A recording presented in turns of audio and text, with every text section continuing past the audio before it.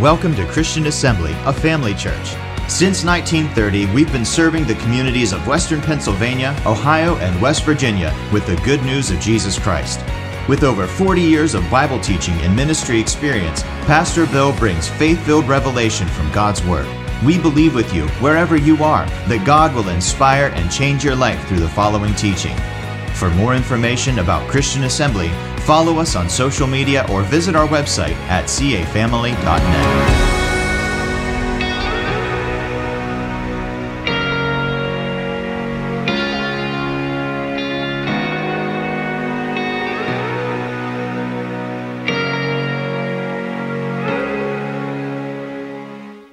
Thank God for His holy written word.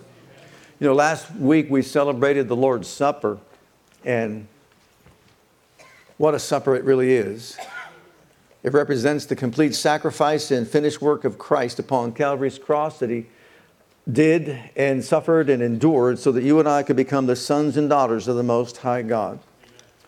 He brought us out of the realms of darkness into the light of the kingdom of Almighty God and just absolutely poured out His love toward each and every one of us. I believe the best thing we can do to follow up on that is to let us all know that based on His great sacrifice, every single one of us should have a motivation within our hearts to serve Him in one way or another. Can you say amen to that? Amen. So the title of my message is Motivated to Serve the Lord. So let's look in the book of Exodus chapter 9 and verse 1. The Lord said to Moses, "Go unto Pharaoh and tell him, Thus saith the Lord God of the Hebrews, Let my people go, that they may serve the devil. No. That they may serve the world. No. That they may serve the flesh. No. But that they might serve me." Amen. Amen. Why did He bring us out of the realms of darkness? To serve Him. To serve Him. Why did He bring us up from the miry clay? To serve Him. Amen.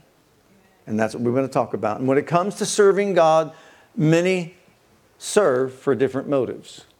Some feel as though they serve Him out of guilt. Some feel they've been coerced into serving Him and there's a lot of pressure put on them to do something. Some are serving out of obligation. Some feel manipulated to serve.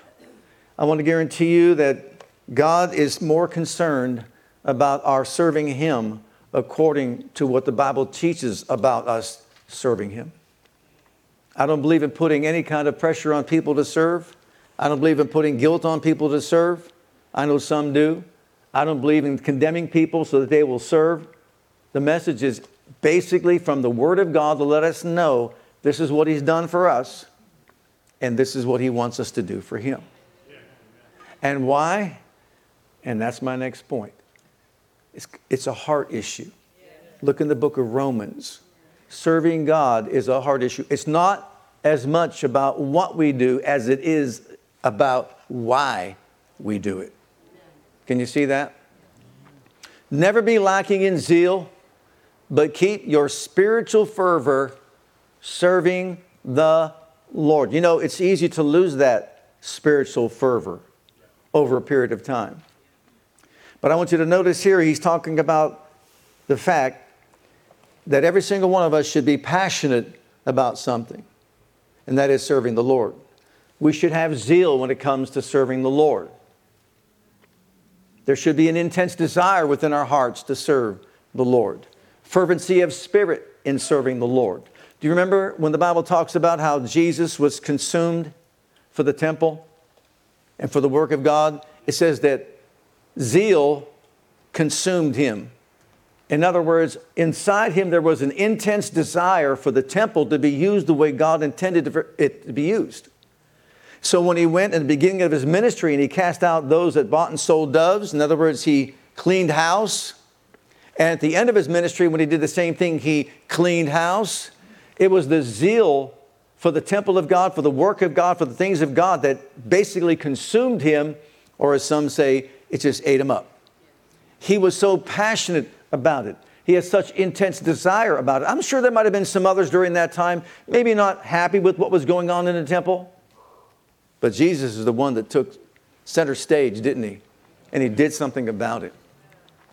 we need to ask ourselves some questions. How passionate am I about serving God? What is my level of zeal when it comes to serving God? What's my motivation when it comes to serving God? Am I on fire? We used to have a saying years ago when others were involved in youth ministry. It was, are you on fire? Are you ablaze with the Spirit? Are you consumed with the things of God? Do you want God's work and will to be done in a powerful and glorious way, so much so that it will move you to activity, to do something from your heart to bring that about? Well, these are the biblical motivations I want to share with us this morning. And once again, it's not to put any pressure on anybody. It's just to teach God's Word and let the Holy Ghost move upon our hearts and minds and assimilate it. What does it mean to you? What does it mean to me? And what does it mean to everybody else? But number one, it's a major purpose in life. Number one. Look at Mark's Gospel, chapter 8, verse 35. This is from the Living Bible. If you insist on saving your life, you will lose it. Only those who throw away their lives for my sake and for the sake of the gospel news will ever know what it means to really live. Did you hear that? Let's look at that verse in Romans chapter 12 as well from the NIV. Let's put these two together. It's only when we understand that my life's purpose is to serve the Creator who created me. This is the apostle, verse 11, brother, if you don't mind. Verse 11, 12:11.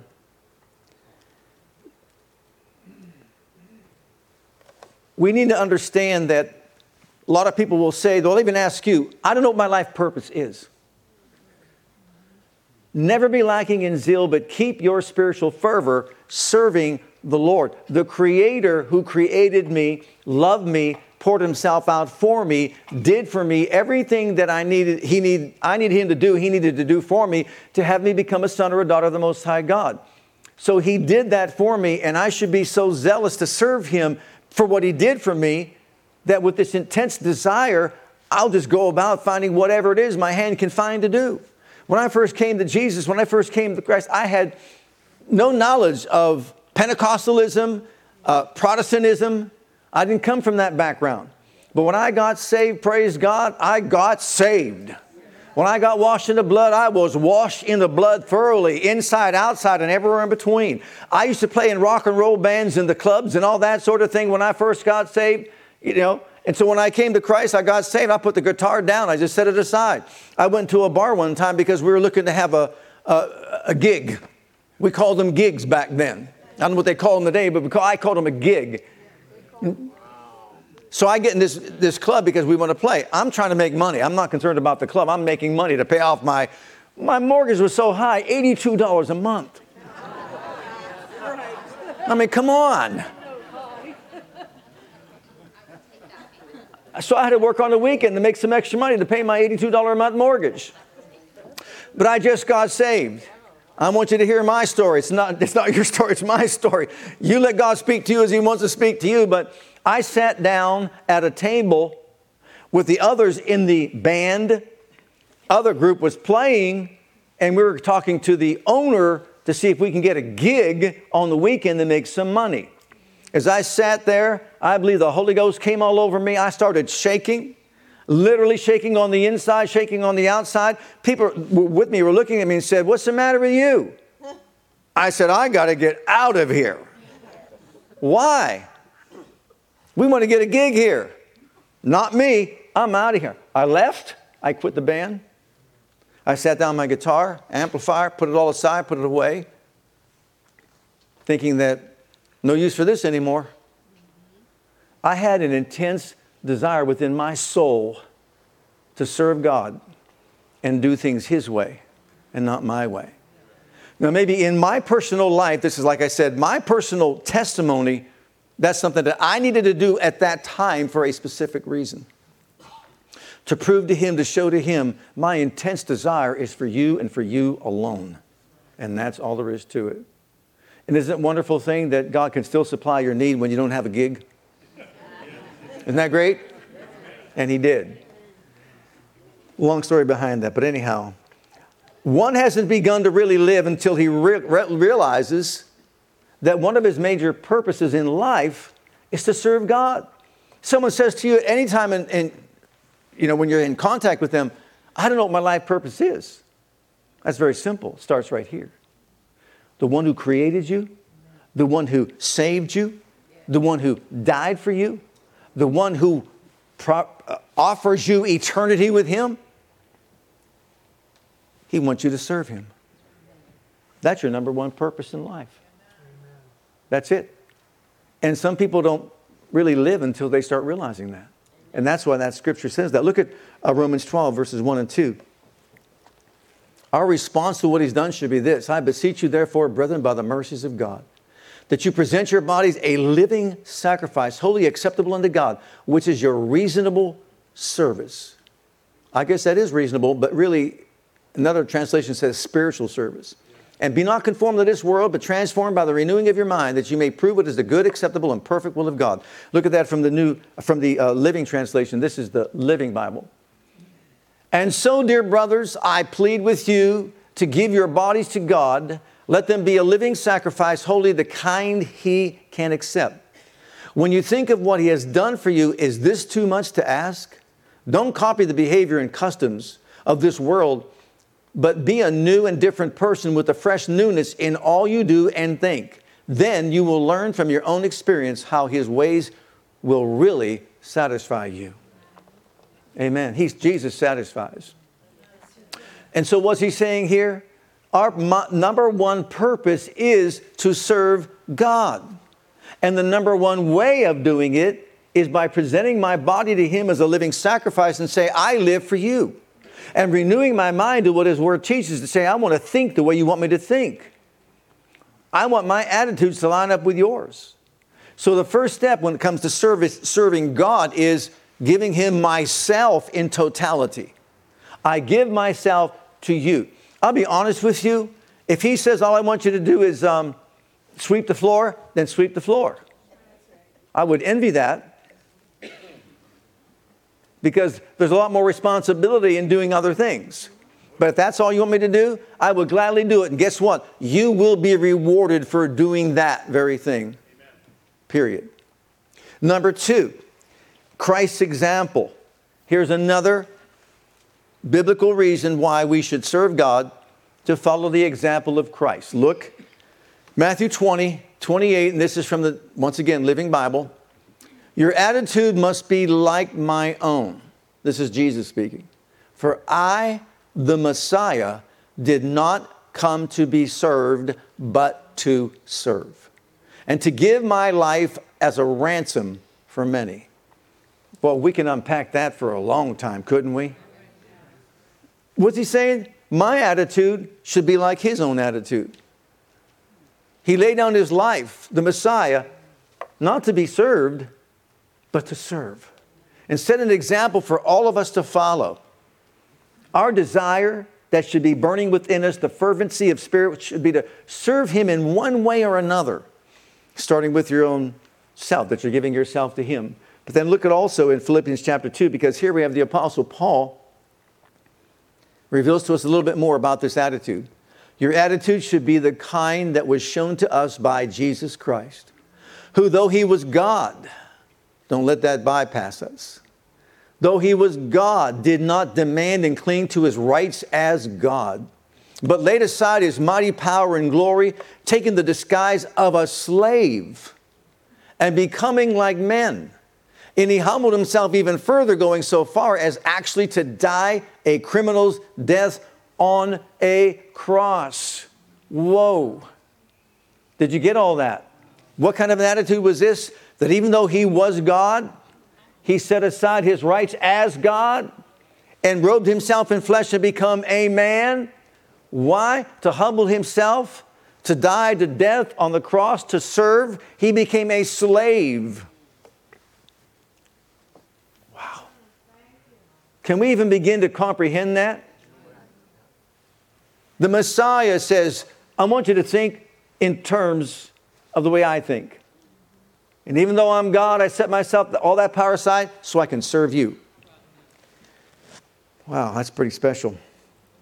And when we do the same thing, you know what we do? We imitate him. Can you imagine if everybody within the body of Christ had the mentality, I'm here to serve you.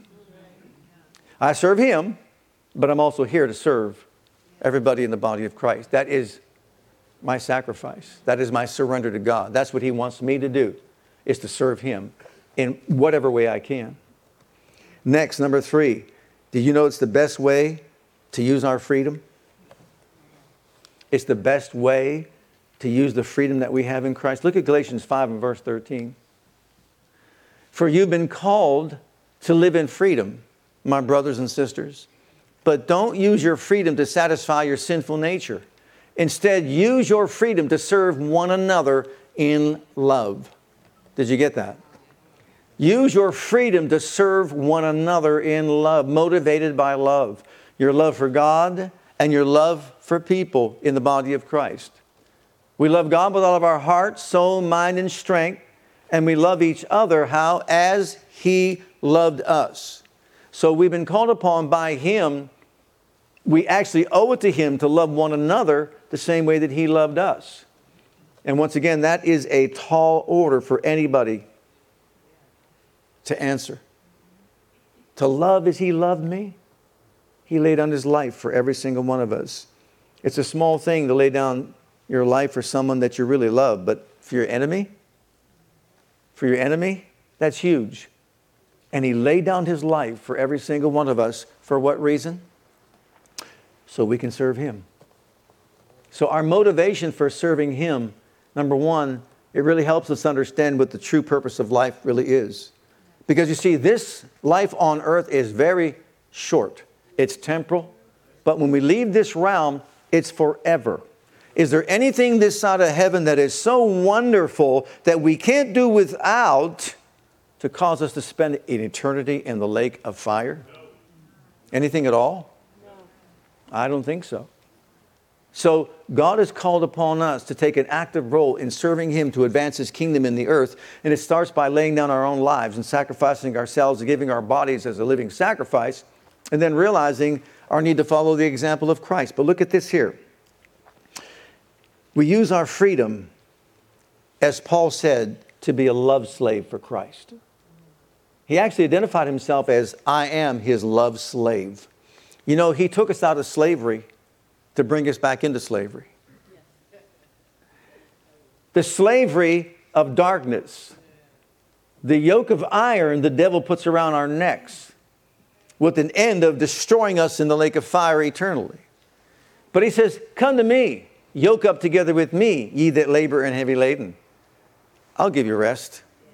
Take my yoke upon you, learn of me. I am meek and lowly of heart, and you'll find rest unto your souls, for my yoke is easy and my burden is light. How can he say that? Because you know what? He's doing the major part of it all. He's done it all for us, and when we're yoked up together with him, guess what? I'm just going along for the ride. I'm putting him in the front. I'm just going along for the ride. And that's what he wants us to do. Number 4, out of reverence and godly fear. Notice in Hebrews chapter 12, verse 28 and 29. Wherefore, receiving a kingdom which cannot be moved, let us have grace, whereby we may serve God acceptably with reverence and godly fear, for our God is a consuming fire. At this point, it's nice to echo the words of Joshua, who said, I don't know about what you're going to do, but as far as me and my house, we will serve the Lord. Many people out there in the world serve a lot of different things. But me and my house, we will serve the Lord.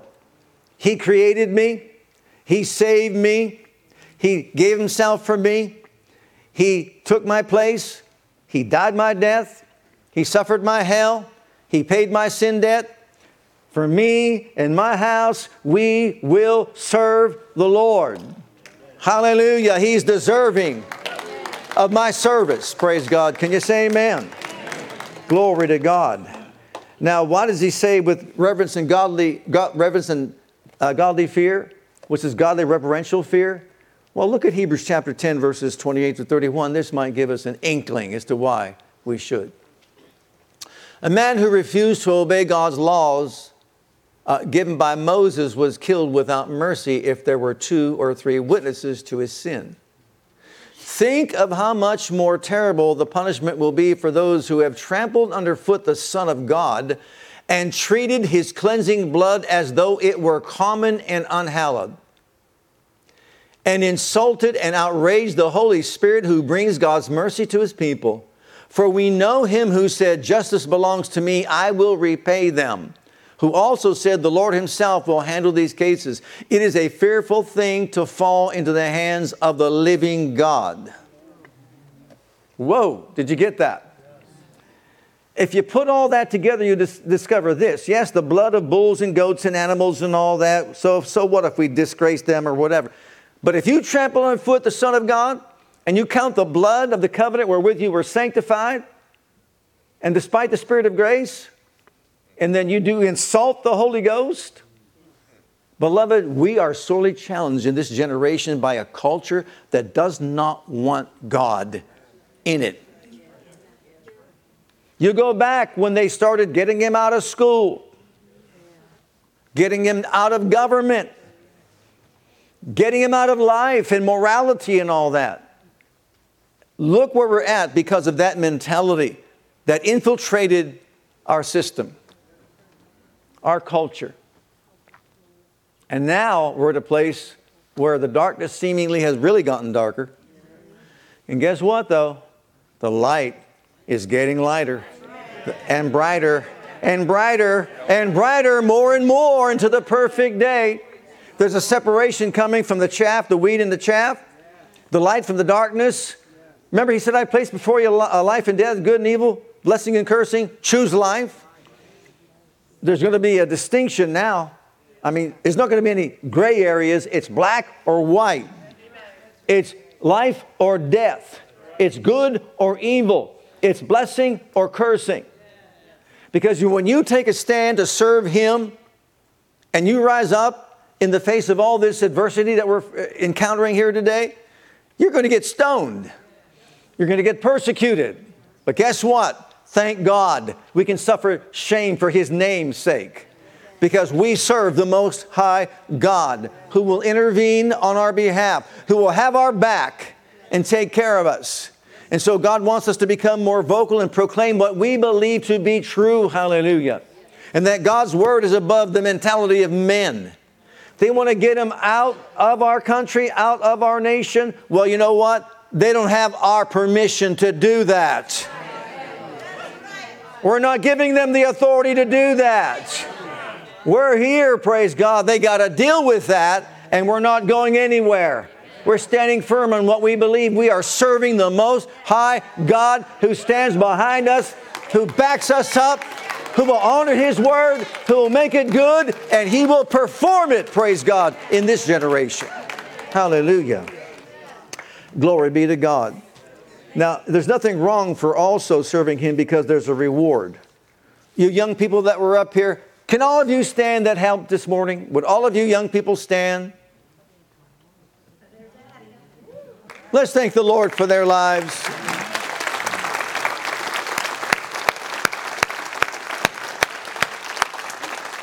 Thank you for your service this morning. We appreciate it.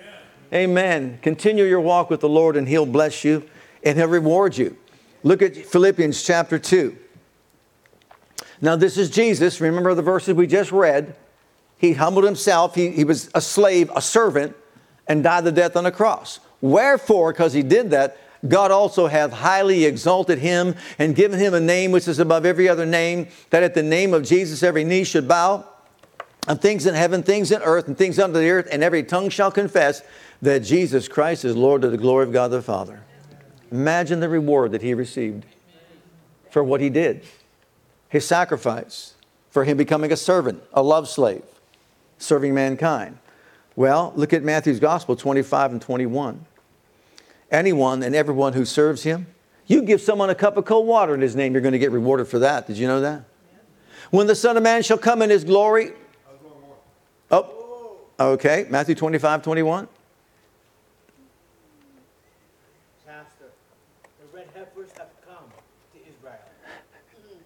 You're right. The red heifers have come to Israel. Amen. Well, you know, the verse actually says this. It says, on that day, when you leave this realm and you go to be with him, here it is. The master was full of praise. Well done, my good and faithful servant. What's that word there? Servant. You've been faithful in handling this small amount. So now I will give you many more responsibilities. Let's celebrate together. But if you look at that, is that in the King James? New Living? You know what the verse says. Well done, thou good and faithful servant. Enter thou into the joy of thy Lord. His Lord said to him, well done, thou good and faithful servant. Thou hast been faithful over a few things. I will make thee ruler over many things. Notice that. Enter thou into the joy of thy Lord. There's a reward there for serving him. Notice he identified that person as a servant. Well done, thou good and faithful servant. Servant is a kind word. Slave seems to be a little bit harsh. I'm just a slave. Be happy. Be thankful. You're a slave for Jesus. Paul said, I'm his love slave. I'm committed to him. And that's how we all should be. We're talking about motivations. Look at Revelation chapter 22 and verse 3. Now this is in the new heavens and earth. There shall be no more curse. You didn't shout. Wow. Did you hear that? That didn't say cursing. It said no more curse. We'll no longer live under a curse, a fallen condition. Okay? But the throne of God and the Lamb shall be in it. And his what? Servants. His what? Servants. What were they going to do? Servants. So if you're a servant now, you'll serve him then. I call that a reward. What about you? You'll serve him then. You see, you get wrapped up in serving him. He becomes your life, your purpose for living and all that. And it doesn't matter what it is, at what level, what capacity. It doesn't really matter what it is. Like I said, give a Coke, a cup of water to somebody. You're rewarded for that service. Go visit somebody in a hospital. Jesus said, you did it to me. Right? So when we recognize that, nothing's too big, nothing's too small. But because you do that, you follow his commandments. Whatever it is that you do for him, he goes, I'm going to reward you for that. There's a great reward for you on the other side in glory. You're going to have crowns, and et cetera, et cetera. But nothing is better than that. Right there, you'll be serving him. You're a servant. Then what about this one? This secret to great success, or being, let's say, greatness. Look at Matthew's Gospel 20 and 26. And this from the Holman Christian Standard Bible. It must not be like that among you. On the contrary, whoever wants to become great, whoever wants to become great among you. Remember the story here? Grant me this, grant me that. No, you want to become great? Must be your servant. Did you get that? Young people, listen to those words. You want to be great? Become a servant. When people mock you, laugh at you, and say, why do you do this, that, and the other thing? You know what? Because you want to become great. You're his servant. You're not a slave to the world, the devil, the flesh, other people's lives. You're a slave of Christ. Look at the next one. Very, very personal and intimate. Out of love and gratitude. John 21:15. So when they had dined, Jesus saith to Simon Peter, Simon, son of Jonas, lovest thou me more than these? He said unto him, yeah, Lord. You know, he did this 3 times. Thou knowest that I love thee. He said to him, then do your own thing. Pursue your own goals. What did he tell him to do? Feed my lambs. In other words, do something for me. See, when we do something for him, it's out of servanthood. In other words, he was saying, then serve me. Whatever it is, whatever your hand finds to do, just do it. Serve me. I went, when I first got saved, once again, I refer back to the very beginning. When I came out of the church and went to another church that happened to be a Pentecostal church, I didn't know the difference between Pentecost, Methodist, Presbyterian. I had no clue whatsoever. But I just ended up in this one church. It was a Pentecostal church. And that fellow there found out that I played guitar. And I didn't know you could play guitar in church. Because where I came from, you didn't play guitar in church. So I got the dust off the old Fender, Reverb Twin.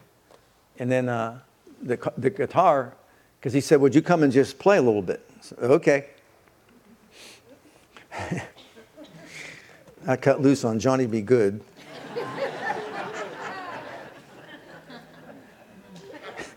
I happened to notice the pastor looking over at me like,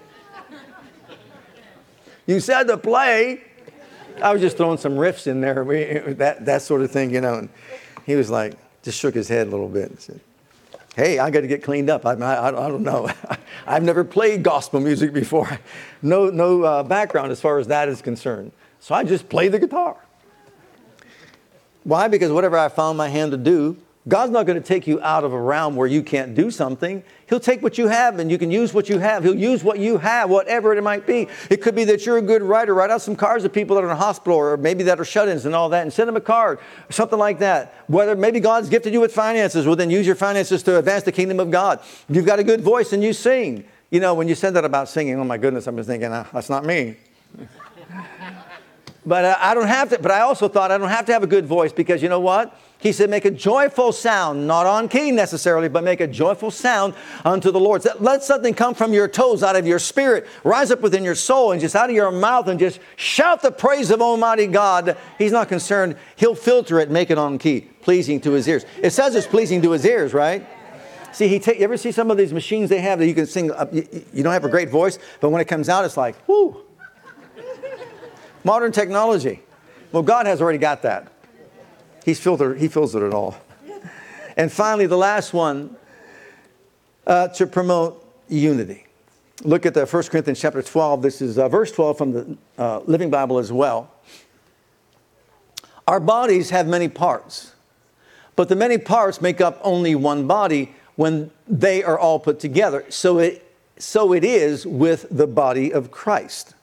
So the body of Christ is made up of many members, and we all, just like the physical body, have different responsibilities.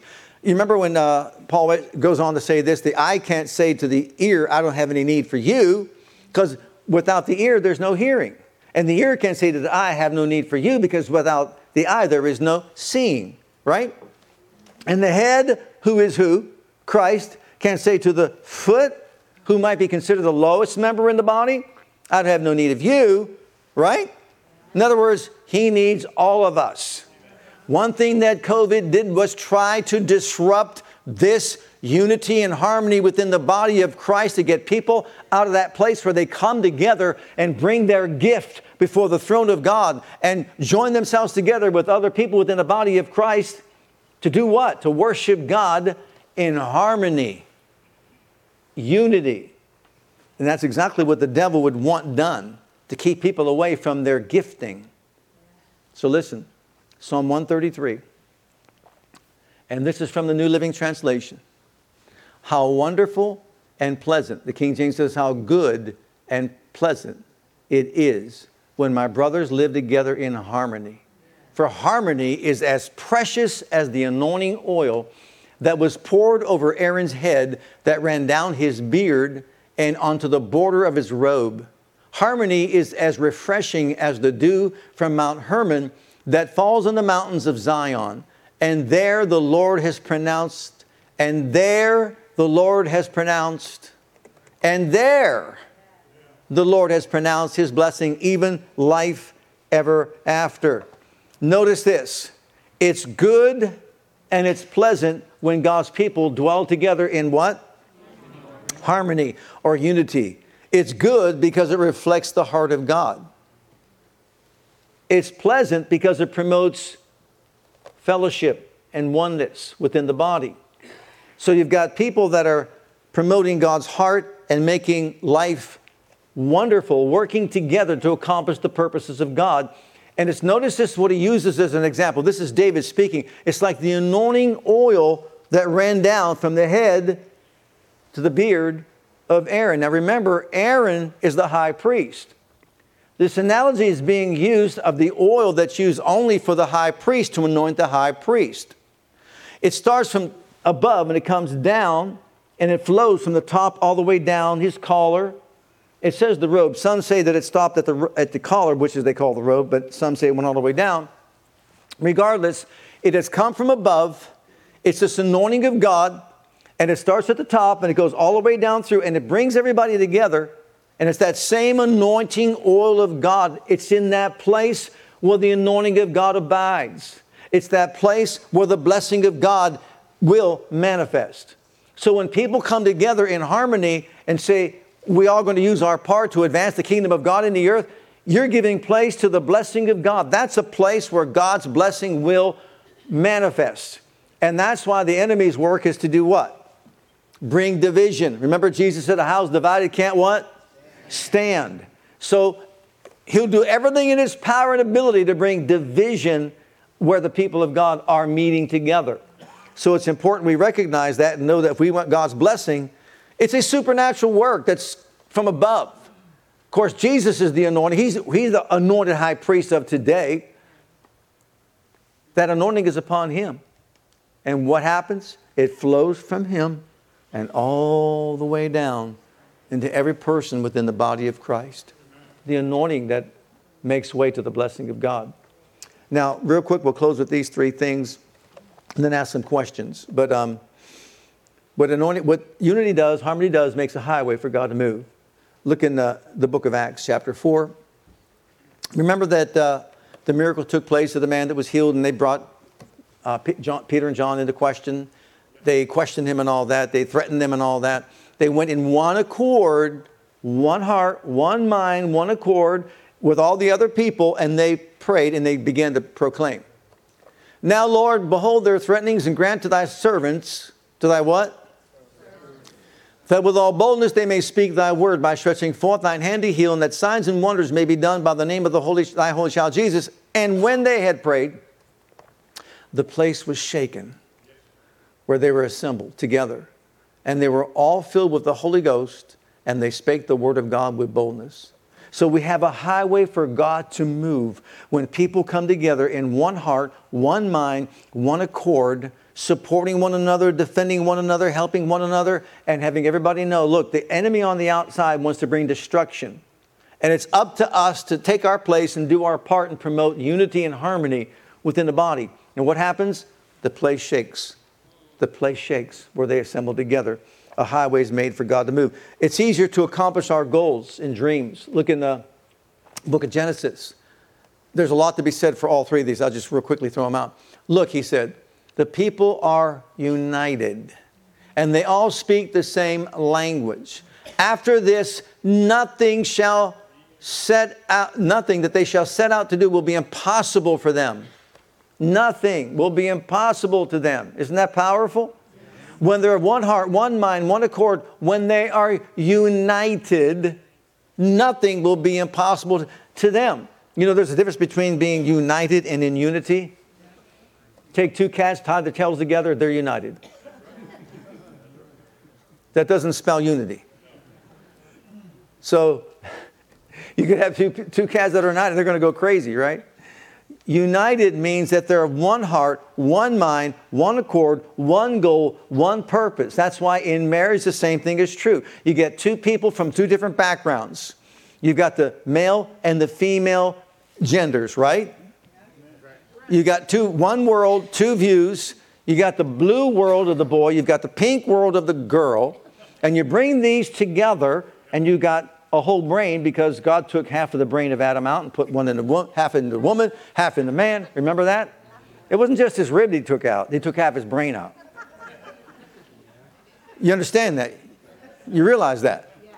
You know that book at Walmart that says everything men know about women, they made a millionaire out of it, and there's not one word on any page throughout the entire book. They made millions on that. I could have written a book like that. Because on purpose, intentionally, this is God's intended purpose and will, was that we need to depend on each other, so He made us different by intention, by design. Okay? It was intentional.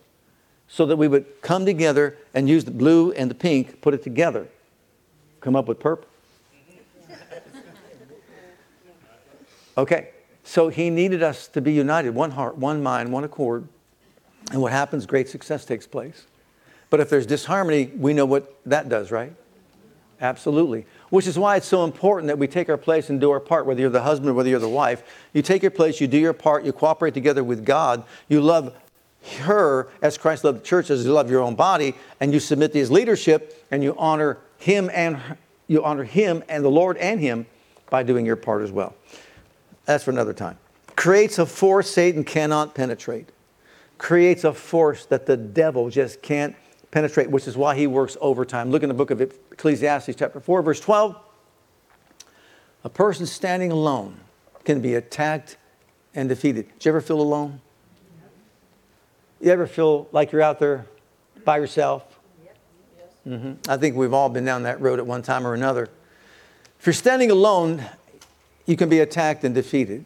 But two can stand back to back. Why do they say back to back? So you can see everything that's going on around you. With your peripheral vision, you can see it all. But you see, I'm looking at you right here. I don't know what's going on behind me right here. But that person would be back to back. They would see everything there, on that side, forward, peripheral vision here, and that side. So two can stand back to back and what? Conquer. Three are even better, for a triple braided cord is not easily broken. It's talking about unity. People coming together. So now you've got three making up that group.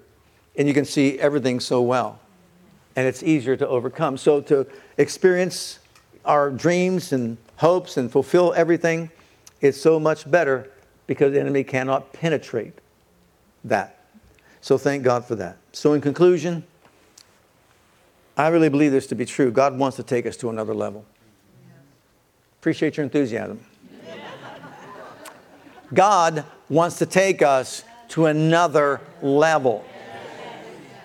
To rise to another level as an individual, to rise to another level as a couple, as a family, as a church, requires us coming together, recognizing that we are servants of the Lord, right? Servants of the Lord. And every one of us is committed to doing what? Serving Him based on biblical principles, not by coercion, not by manipulation, not by guilt, not by condemnation. You know what? I'm throwing this out so that the Holy Ghost could move upon your heart, your mind, and say, you know what? What do you want me to do, Lord? What do you want me to do? Doesn't just mean here, it means with your life. How can I serve you? Well, some questions and we'll close as they're coming. What is one way I'm serving the Lord right now?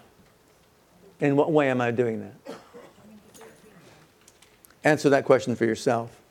Number two, what is my motivation? What's moving me? What's motivating me to do what I'm doing for the Lord? Am I living my life with eternity in mind?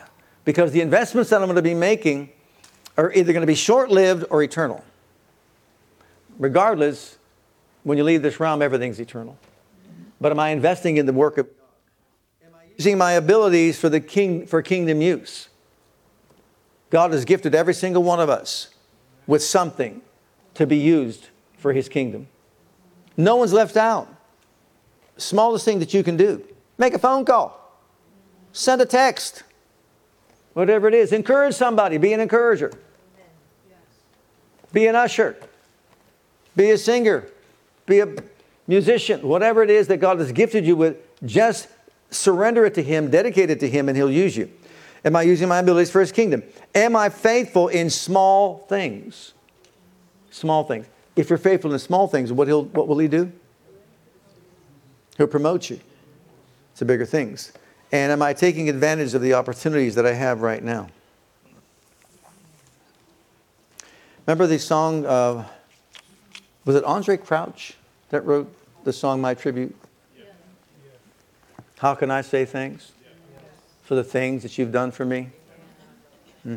Right? Things so undeserved, but you came and gave your life to show your love for me. The voices of many angels could never express my gratitude. All that I have and all that I am. Why? I owe it all to you. To God be the glory. To God be the glory. All that I have and all that I am. Think about that. Well, how can I say thanks? I have an answer for Andre. Serve him.